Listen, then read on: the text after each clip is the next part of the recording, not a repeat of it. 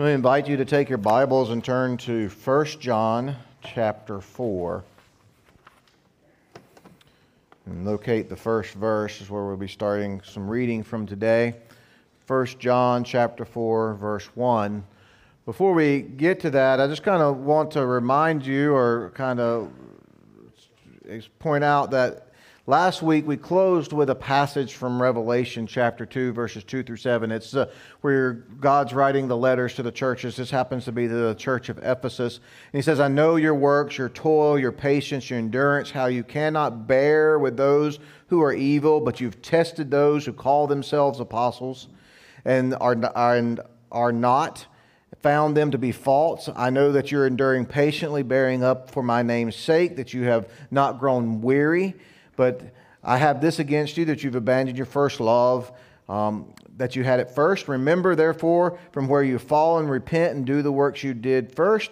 If not, I will come and remove your lampstand from its place, unless you repent. Yet this you have. You hate the works of the Nicolaitans, which I also hate. He who has ear, let him hear what the Spirit says to the churches. To the one who conquers, I will grant to eat from the tree of life, which is in paradise of God.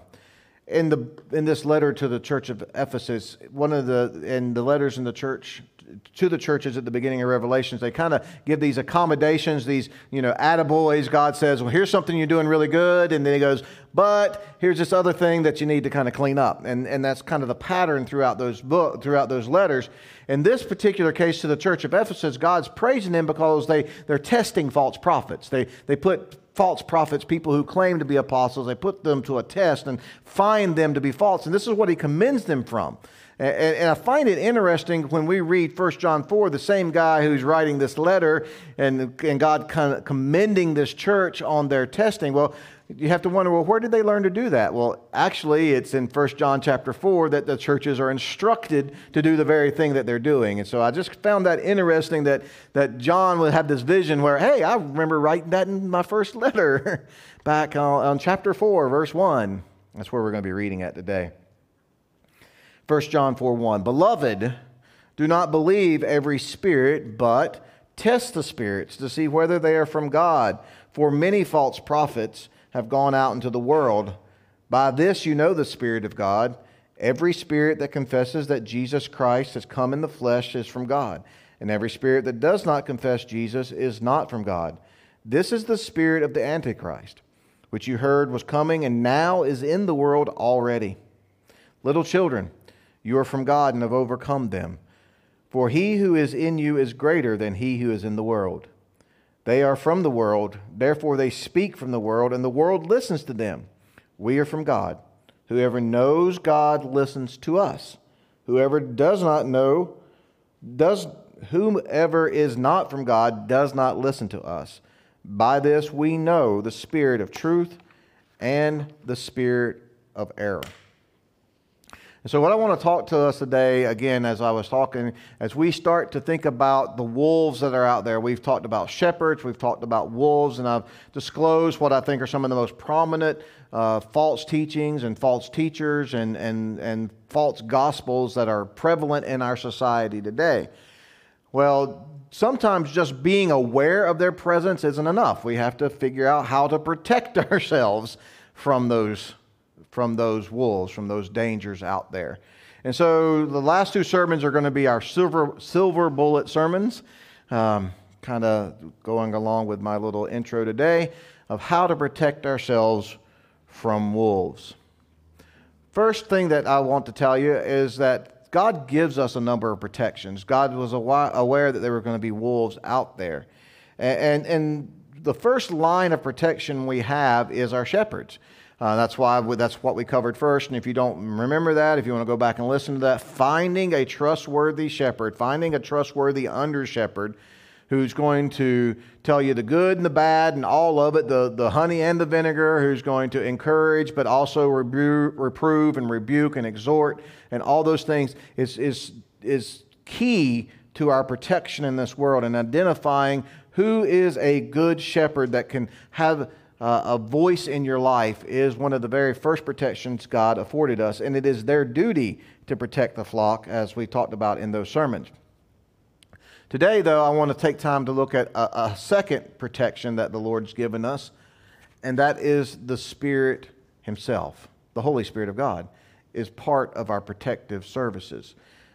In that passage we read in John, if you're there in John chapter 4, if you'll just look back just a little bit, actually the last verse of 1 John chapter 3, the previous chapter, it says, so he starts off in John 4, 1 John 4 telling us to test the spirits, but it ends, that's based on this idea in 1 John chapter 3, verse 24, whoever keeps the commands abides in God and God in him, and by this we know that he abides in us, by the Spirit whom He's given us.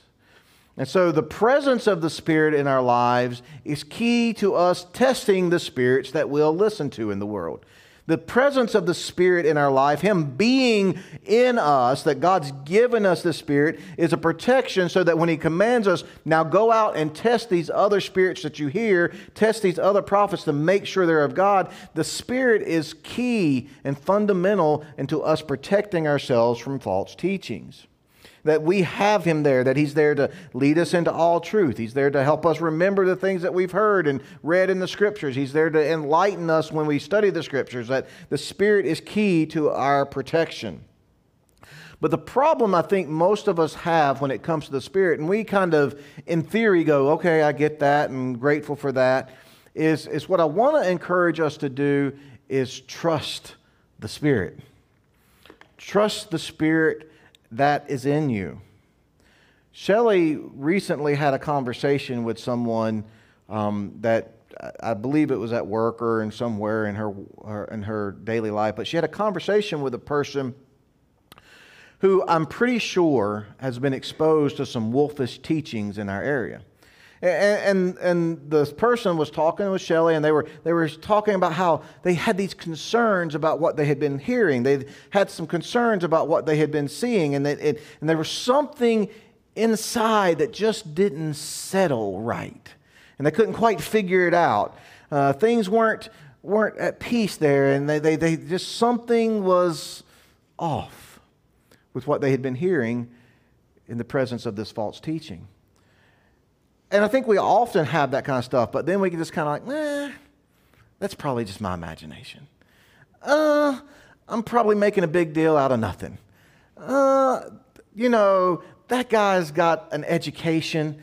That guy, he's got a great testimony. That guy, look at all these other people that are just nodding right along with it. It's probably me. It's probably me, and what I want to encourage you is it's probably not you. That when you have something unsettling, and whether it comes from me or anybody else, if you have something unsettling in your life, something that you go like, that just didn't sound right, that didn't just feel right, that doesn't line up with what I believe, you need to trust that. You need to trust that the Spirit is there talking to you and working with you and trying to protect you. He might be trying to alert you to something, or He might be trying to teach you something. He might be saying, well, you need to pay attention to this, and He is right, and you need to get that right in your life. Or He might be saying, no, that's something you don't need to listen to. You need to be protected, but you need to at least trust the Spirit enough to listen, to contemplate, to think about this could be something from God. The Bible tells us the Spirit is here in our lives to direct us and protect us and convict us and guide us into all truth. And if you believe you have Him and you're sitting in error, He should be throwing up red flags all over the place. And don't be too quick to dismiss that, because that is one of the gifts God has given us, His inviting, indwelling Spirit in our lives. And we have to learn to trust it. We have to learn to trust it by asking questions. Why am I not settled? What is it that I've heard that's not made me settled? What is it that's going on? Try to identify, ask questions. Why is something stirring within me? You may not be able to get your finger on it completely. You may not be able to milk it down to, now I understand it. But start asking questions. Start doing research. Do your own due diligence. The Spirit has stirred me up for some reason. I need to talk to somebody. I need to read something. I need to go back to that verse and check it out again. And I need to understand better. The Spirit will be there to help you find it. The Bible says those who seek will find. says if you lack wisdom, pray to God who will give graciously to us. And so if there's a stirring within our heart, the Spirit's number one job, or one of his number one jobs, is to help us answer those questions, help us to figure out and find peace in our lives, and to find and determine wrong teaching from right teaching. Seek guidance. Back to that shepherd. Find you a trustworthy shepherd. Find you another person who says, hey, this is what I'm hearing, this is what I'm struggling with. Pray for wisdom. The Bible tells us to do that. And finally, figure out what actions you have to take. Be willing to be led by the Spirit. What I have found in my life is that as I've learned to trust and hear the Spirit in my life and react to the Spirit in my life, I learned to hear Him better, trust Him more, and react to Him better. It's a practice. The more you listen, the more you hear His voice, the more you react to that, the clearer and the more He will explain things, or maybe the better we will hear Him and understand how to react to Him. But just avoid some of the mistakes that trust the Spirit in us more than we trust the people in front of us. Just because someone has a large congregation doesn't mean they're to be trusted. Just because somebody's on TV, as we all are now, doesn't mean they should be trusted. Just because somebody's charismatic, and I'm not talking about the spiritual gifts, I'm talking about they have a really big personality and have this giant charisma and stage presence, doesn't mean they're to be trusted. Just because they're educated and they got degrees and letters behind their name, in front of their names, and all the way around their names, doesn't mean they're to be trusted. But the Bible calls the Spirit of truth. You know what that means? He can be trusted. And we need to trust Him more and more and learn how to do that. So one of our first protections is just to trust the Spirit that He's given to us, to react to that in whatever kind of way we need to. Secondly, we're told in that passage in 1 John 4 to test the spirits. Beloved, do not believe every spirit, but test the spirits. So once we learn to trust the Spirit, of the Holy Spirit, we need to learn how to test those spirits in which we hear. And that's kind of what I want to walk through today. I'm hoping these sermons this week and next week are going to be super practical, just on some real how to do some things. I'm hoping that gets to you. And so today we're going to, this is the command from 1 John, beloved, do not believe every spirit, but test the spirits. So how do you do that? How do you test a spirit? And so I want to give you some at least 3 steps kind of to think about as you think about testing a spirit. First, number 1, first step to testing any spirit is to recognize that there's a spirit behind every teaching and preaching. When a person gets up into a public setting and they're trying to tell you about God, all right, they're trying to impart information about a supernatural being to you, that's a spiritual thing. And so there's a spirit behind it always. Now that can be a good spirit or a bad spirit. What we have to recognize is that there is something supernatural and real going on in the preaching, teaching aspect. I have a friend of mine who we have this kind of little banter back and forth. He usually compliments me on my speeches, how good a speech I give, and I'm like, yeah, some people might call it a sermon, and we just kind of joke with each other that there is a difference between getting up and giving a speech in front of whatever congregation or group of people you want to, and giving a sermon. And I would draw that line that sermons are spiritual, speeches, well, those are speeches, right? So there's something spiritual going on in this moment, and we need to recognize that. Ephesians chapter 6, verses 10 through 12. If you have your sermon notes, if you picked up one of those, I've written out all the references today. If you're taking notes, I'll try to remind you of these. Ephesians 6, 10 through 12 tells us, finally, be strong in the Lord and the strength of His might. Put on the whole armor of God so that you might stand against the schemes of the devil. We do not wrestle with flesh and blood, but against the rulers, against the authorities, against the cosmic powers over this present darkness, against the spiritual forces of evil in the heavenly places. Our fight is not with the false teachers who are giving out false gospels. Our fight, the real fight, is with the spirit that's behind those false teachings and those false gospels.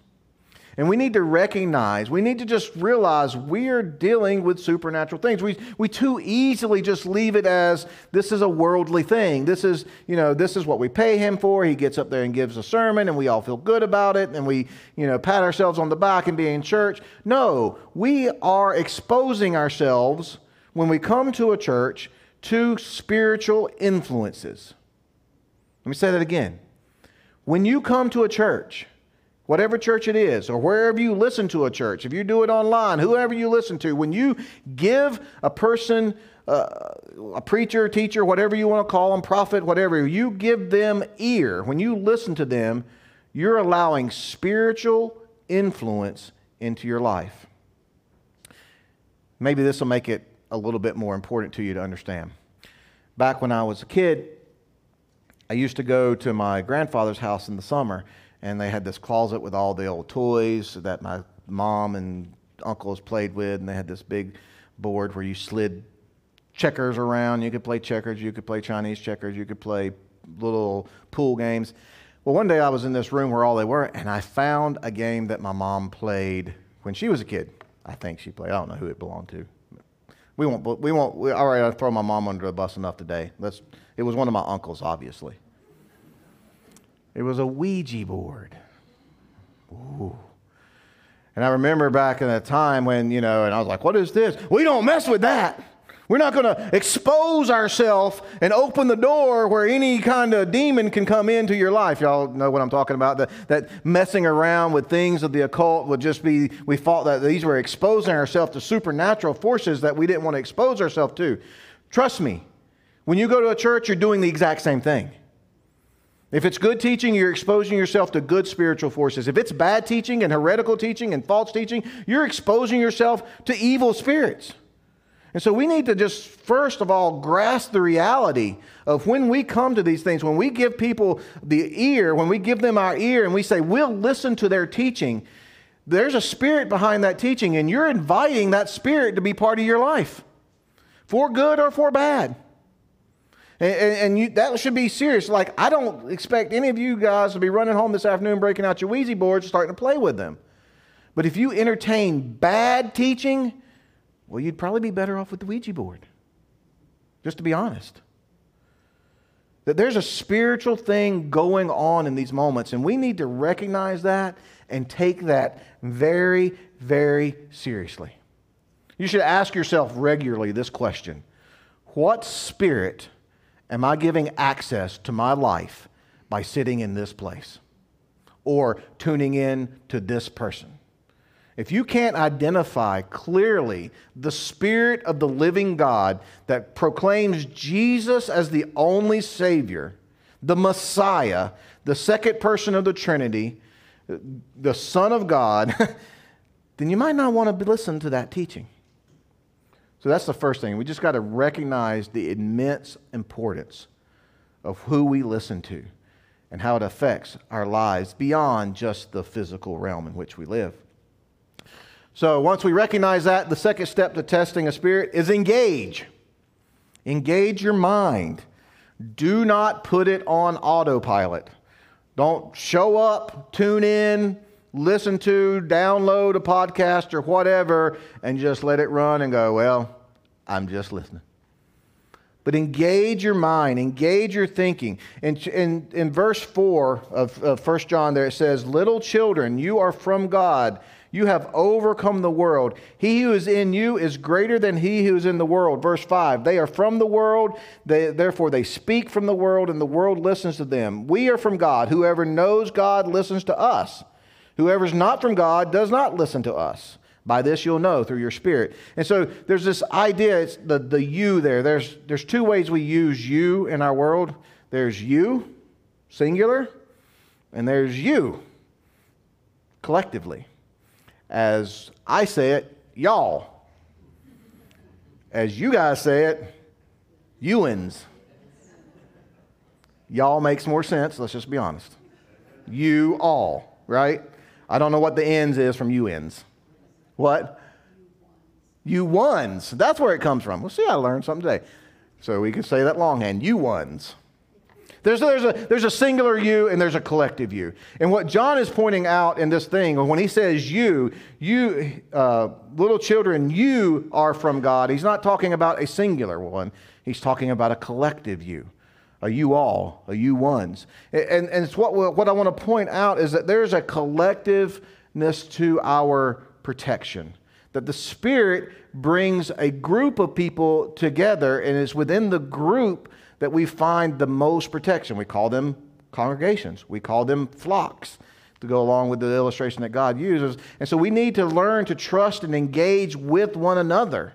We need to hear from one another. We need to trust one another. We need to respect one another. And we need to have the backing of one another. What he goes on in verse 5 and 6, says, if you listen to us, if you listen to the apostles, the us is collected too. If the church would listen to the apostles, to the teachings of the apostles, then they're going to know the will of God. And those who don't listen to that don't belong to God. My whole point is, as we engage, as we don't put it on autopilot, we don't listen to what's being said, but that we do listen to what's being said, that we pay full attention to the things and we listen very carefully, and we don't just, because that guy's got an edge, I'm just going to soak it in, I'm just going to take it in, I can't do what he does. But actually take the time to think for ourselves. And then put some of our faith in our collective groups. That's why we do things like we have credentials. We have pastors who are ordained. We have pastors who have education. We have pastors who are licensed. And we have sermons, we have moments where we lay on hands. We do things as collective to put our stamp on people. And so if somebody doesn't have a collective backing from a church that we trust, they probably shouldn't be listened to.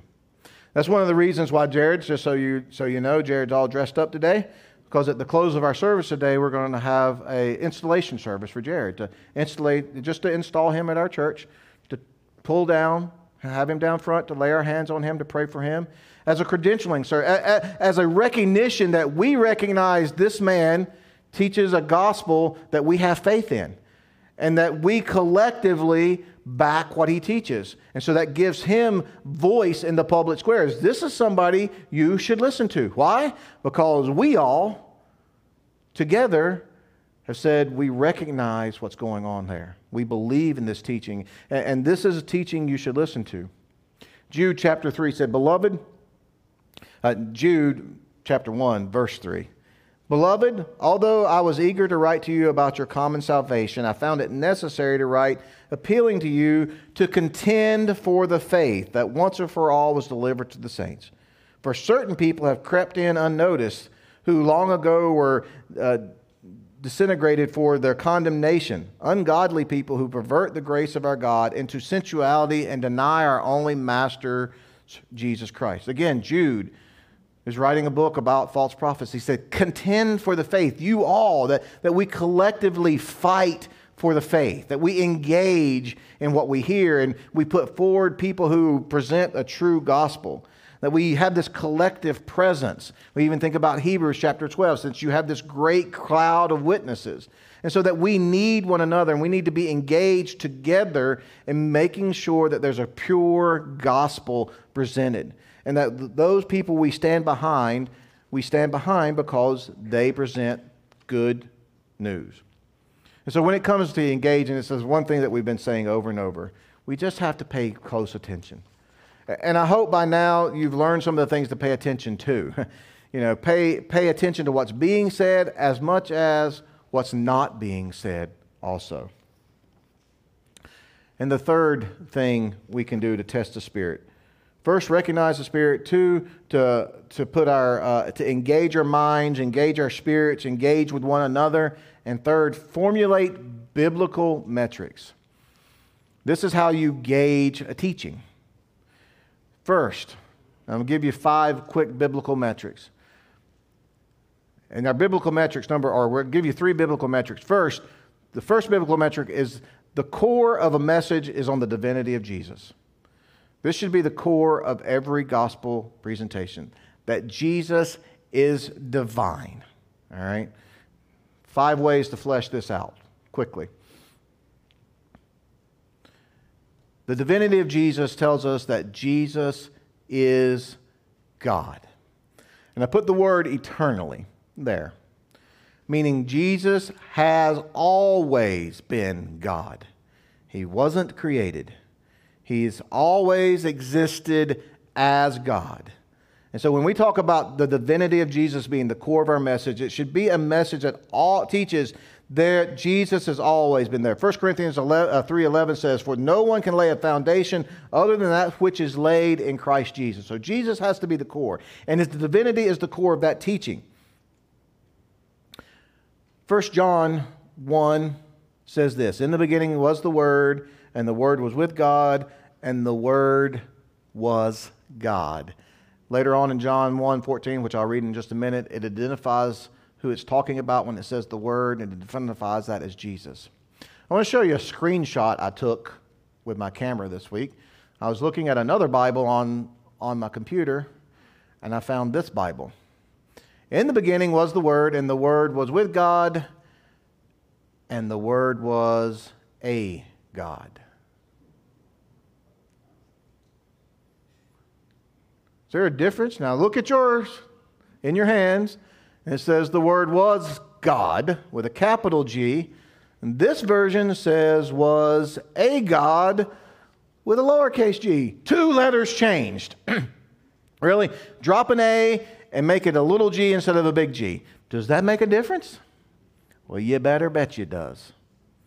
You better believe it does. And if we don't pay careful attention, if we don't really look at what we're reading and what's being taught to us, just a simple change of a letter here and there makes a world of difference. This comes from a Bible that's used by a group that I would call a cult, that will talk about Jesus all day long. They will talk about Jesus being the Son of God. They will talk about Jesus being a miracle worker. They will talk about Jesus more than you and I will talk about Jesus. But they believe Jesus was a created being, the brother of Lucifer, who became a god and ruled over a planet just like the rest of us are going to do. That one day you too will be Jesus to another world and you'll get to rule that place. That's a false doctrine. It's a false gospel. And if you don't pay careful attention to what people say about the divinity and the eternal divinity of Jesus, you can get sucked down a road that sounds very Christian. People who would claim themselves to be Christian. But the gospel is not truly biblical because it denies the ultimate eternal divinity of Jesus as God. Secondly, Jesus is only God. Probably should have said the only God or the only way to God. It's a term of exclusivity, that when we look at Jesus, Jesus is exclusive. Acts chapter 4 verses 11 and 12 says, "This Jesus is the stone that was rejected by the builders, which has become the cornerstone, and there is salvation in no one else. And there is no other name under heaven given among men by which men must be saved." We believe in the exclusivity of Jesus. That when we make him the core, he's the only way to salvation. This is what makes us evangelicals. Third, Jesus is Jesus. Jesus is not somebody else. He is and will always be Jesus. And you may remember I told you a guy who said Jesus is the only way. I just don't know how Jesus presents himself to people. He might present himself as Buddha. He might present himself as Muhammad. He might present himself as Confucius. He might present himself as... I don't know what disguise Jesus takes on when he wants to present himself. Well, Matthew 24, 23 through 26... "Then if anyone says, 'Look, here is the Christ,' and there he is, don't believe it. For false Christ and false prophets will arise and perform great signs and wonders so as to lead astray, if possible, the elect. See, I've told you beforehand, if they say to you, 'Look, he's in the wilderness,' do not go out. And if they say, 'Look, he's in the inner rooms,' do not believe it." We must understand, Jesus is going to present himself as Jesus. He's not going to present himself as somebody else, and we don't need to be chasing false prophets and false Jesuses and false Christ all around the countryside because he did something amazing and got a big crowd. We need to be able to discern, is it Jesus, and does it claim to be Jesus, the eternal Son of God? If it's something different, it's not Jesus in disguise. Jesus was incarnate. Again, John 1:14, and the Word became flesh, and He dwelt among us, and we have seen His glory. Glory is the only Son from the Father, full of grace and truth. Our tagline, growing together in grace and truth. Growing together in Jesus. Jesus was full of grace and truth. And He came and lived among us. I think John probably writes this, and he's talking about that in 1 John 4, where he says, anyone who denies that Jesus came in the flesh, he's addressing one of the very earliest heresies that attacked the church, one of the very first false teachings that attacked the church, called Gnosticism. And Gnostics believe that the human body was evil, and that having a body, a material body, that was evil. And the great thing we were trying to do is to one day die and get rid of this evil thing called a body. The only problem I have with that is who made the body? God did. And God don't make nothing evil. And so God intended us to have a body and the Spirit in one. And so so what the Gnostics taught was that Jesus never actually came and was truly incarnate, didn't truly live in human flesh. It was just an illusion. It just appeared like He was here, but He really wasn't here in flesh. And John's reacting to that early heresy by talking. Anyone who denies the incarnation is a false God, is a false teacher, is a false prophet. That's what he's particularly addressing in 1 John chapter 4. But we need to understand that's the same thing today, that God intended Jesus to be one of us, that He understood as He was incarnate. He was just like you and I, and still is. And that body of His, resurrected as it is and different as it is sitting in heaven waiting for the rest of us to get there, body and soul at some point too. And so that's the whole idea of the closing and the bodily resurrection of the saints. And so anyone who denies that is denying the divinity of Jesus and the true incarnation. And finally, Jesus is the authority. When we just sit down, have you ever asked yourself this question? I would encourage you to do this one day and just kind of as a practice. Why do you care what Jesus said? I mean, why do we give one iota about His teachings, about His commands? Well, it's because we think He was God. If you understand that He was God eternally, that He's the only God and the only way to God, that He is Jesus Himself, and that He was incarnate, indwelling human flesh, then you might want to listen to what He says. If you deny all that, then there's no reason to listen to Him. It's the who He is that makes us care about what He says more than anything. And not just because He was a good guy. There's lots of good guys with good teachings out there that I don't listen to because I don't think they were God Himself. Matthew 7:24. And so is Jesus your authority?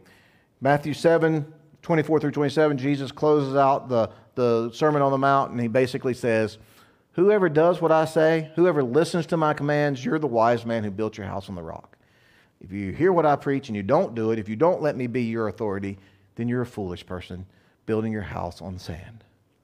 And so giving Jesus the authority is the core. So when you hear a message, it should be heavy on Jesus. Heavy on Him eternally being God, heavy on Him being the only way to God, heavy on Him presenting Himself, that only Jesus and Jesus alone, that He was incarnate, and He ultimately has authority over us all because of who He was. And so this is the first metric that should be what you hold up every sermon to. Second, the teaching should be on living a divine life. By that means those of us who've given our life to Christ, our job is to live out the divine life. The Holy Spirit indwells us. Divinity has come and become part of our life, and it should manifest itself in our living. Galatians 2:20 makes it plain. I have been crucified with Christ. It is no longer I who live, but Christ who lives in me. And the life I now live in the flesh, I live by faith in the Son of God who loved me and gave Himself for me. Is the instruction, one of the metrics we should have, is it Christian instruction? The word Christian means little Christ. It was a term that they developed in the first century to make fun of people who followed Jesus. Oh, you're one of those little Christs. You're a Christian. You're trying to be like Christ, right? Yes. And the instruction we get should be on how to be like Christ, not how to live your best life now. Not how to get the most out of the world, but how to be like Christ. Romans chapter 8 tells us if you set your mind on the flesh, you're going to live as the flesh. If you set your mind on the Spirit, you're going to live out as the Spirit. My question, and one of the metrics you can use when you listen to teaching, is this teaching me how to live as a Christian, how to live as a little Christ, how to follow Jesus, or is this teaching me how to live in the world? Now, those two things should combine, but it should be how to live as a Christian in this world, and not just how to get along in the world or get the most out of the world, but how to change the world by your presence as a Christian. And what we understand is that heaven's economy is upside down and backwards from everything we believe. That the Christian teaching is, if you want to be first, be last. If you want to save your life, give it up. If you want to be blessed, give it away. Deny yourself, make other people more important than you. Live differently than everybody else in the world who thinks of themselves first. Is it teaching and how to live the divine life? And finally, as you test the spirits that you hear, core on the divinity of Jesus, teaching that is solid on how to live as a Christian, divine life that we're supposed to live in this world. And finally, there should be a heavy reliance on divine instruction, or divine truth might be the better way to say that. That is the Scriptures. That's what John says in verse 4. He says, if you listen to us. Well, how do we listen to John? How do we listen to Peter and Paul? How do we listen to the apostles today? It's through the Word of God. This particular thing is so important that it's going to get a sermon all of its own next week, as we practically look at how to take the divine instruction, the divine truth that God's given us, and make sure we apply that well to our lives, because those are the protection God has given us in the Spirit. These are metrics to use as we listen to those spirits. When you sit down to hear people preach, is Jesus the core? Is the teaching about how to deny myself and live as Christ did in this world? And is it heavily reliant on divine truth and not human interpretation or human opinion especially? We'll talk a little bit more about that next week. At this point, we want to take a moment to recognize Jared, to put our collective stamp on his life, to publicly let people know, if you listen to the teaching of this man, then we think you're probably going to get some good teaching. It's going to be on the core of Jesus. It's going to be on His divinity. It's going to be how to live as a Christian. And it's going to be based on the Bible. I want to just tell you a story before I call Jarrett forward, how we kind of got to where we're at today. Several years ago, Jarrett was home while he was still serving in Zambia, along with Lou, and was just kind of presenting himself to us, catching us up with all that he was doing and was going on. It was at that moment that I felt, I believe it was Spirit-led, connection with Jarrett, that I recognized within him that God had His hand on his life, and that I wanted to encourage him to do more. We had a connection at the time. We still talk about how I felt and how that was and how all that came to be. And so I felt this connection with Jarrett, but this was years ago. Never knew or thought that he would end up being here serving together, but I had often wondered what God was up to. Unexpectedly, not too long ago, we had the opportunity to bring him on board as we were in a time of transition. The congregation, has affirmed that calling on Jared by calling him here to serve with us. And our partnership is growing, and I'm grateful to know him and excited about what the Lord's going to be doing through him. Today, we know much of what we think we want Jared to do, but I have a sneaking suspicion that God has got ideas that we've never thought of.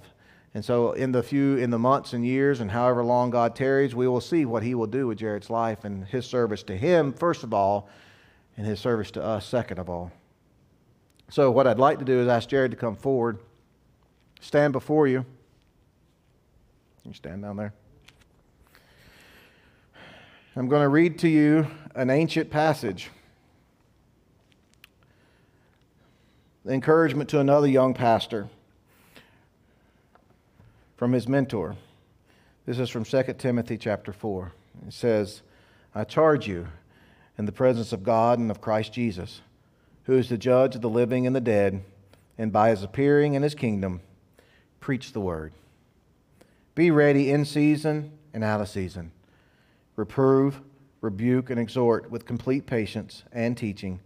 For the time is coming when people will not endure sound teaching, but having their itching ears, they will accumulate for themselves teachers to suit their own passions, and will turn away from listening to the truth and wander off into myths. As for you, be sober-minded, endure suffering, and do the work of an evangelist. Fulfill your ministry. This time I'm going to ask the elders to come down at first to lay hands on Jared. We're going to have a time of just praying for him. In this moment, we want to affirm our recognition of God's hand on Jared's life. We want to give him our collective credentials, our collective backing as a trustworthy representative of God and the gospel of Jesus Christ. We want to dedicate ourselves to the support of Jared, to prayer for Jared, and for following him as a leader in this congregation. And we want to ask God's blessings and guidance on his life. I'll also invite anyone else who wants to come. You are welcome to join us as we lay hands on Jared. If you want to just stand and raise your hand and put it forward, you can do it from your seat. But we will invite anyone who would like to join them down. You're welcome to come and also pray with Jared this morning. Randy's going to come up and say our prayer.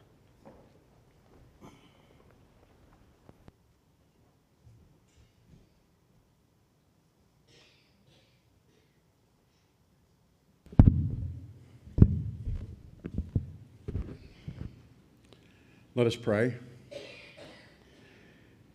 Our Father, we the people at First Baptist would like to lift up Jared to you, asking your blessing upon him. Father, we ask that you would remind him and motivate him to walk closely with you. We pray, Father, that you would give him wisdom, spiritual discernment. We pray that you would give him a diligence in the word, that he would regularly be found studying and scouring through Scripture. We pray, Father, that his ministry would not be one of drudgery, but rather that it would be joyful and exciting. I pray, Father, that he would regularly seek good counsel, other pastors, his elders, people that he trusts, and his wife, Father, that he would know that you speak through her for the family and for his ministry. And we also pray for Lou, too, that as Jared ministers, that it puts a strain and a burden on the spouse at times. So we pray that you would remember Lou. Pray that Jared would be found in a church praying for him regularly. So, Father, I pray that you would motivate all of us to regularly lift Jared up, as well as Jason, in our prayers, because they have an important ministry to do in serving you. We pray, Father, for Jared's relationship with you, that it continues to grow and get so close to you that he clearly recognizes your voice. We pray, Father, that you give him a heart for young people, that he has one now. We've recognized that. We pray that you would cause that to even grow, and that he would pour his life out on our youth and children. In times when he teaches and fills in the pulpit and preaches, we pray that you would cause him to be diligent and take that very serious, that he would work hard in his preparation. I pray that he would always humble himself before you and ask for your help in whatever he does. We pray that he would grow in his love for Jesus, that he would grow in his love for the people of this church and this community. We pray that the people's love for him would grow over time more and more. And we pray that he would recognize that there's power in Jesus Christ his Lord. So, Father, our prayer is that you would help him to do whatever it is that you have in mind for him in his call here at First Baptist. We ask this in the name of our Lord and Savior, Jesus. Amen.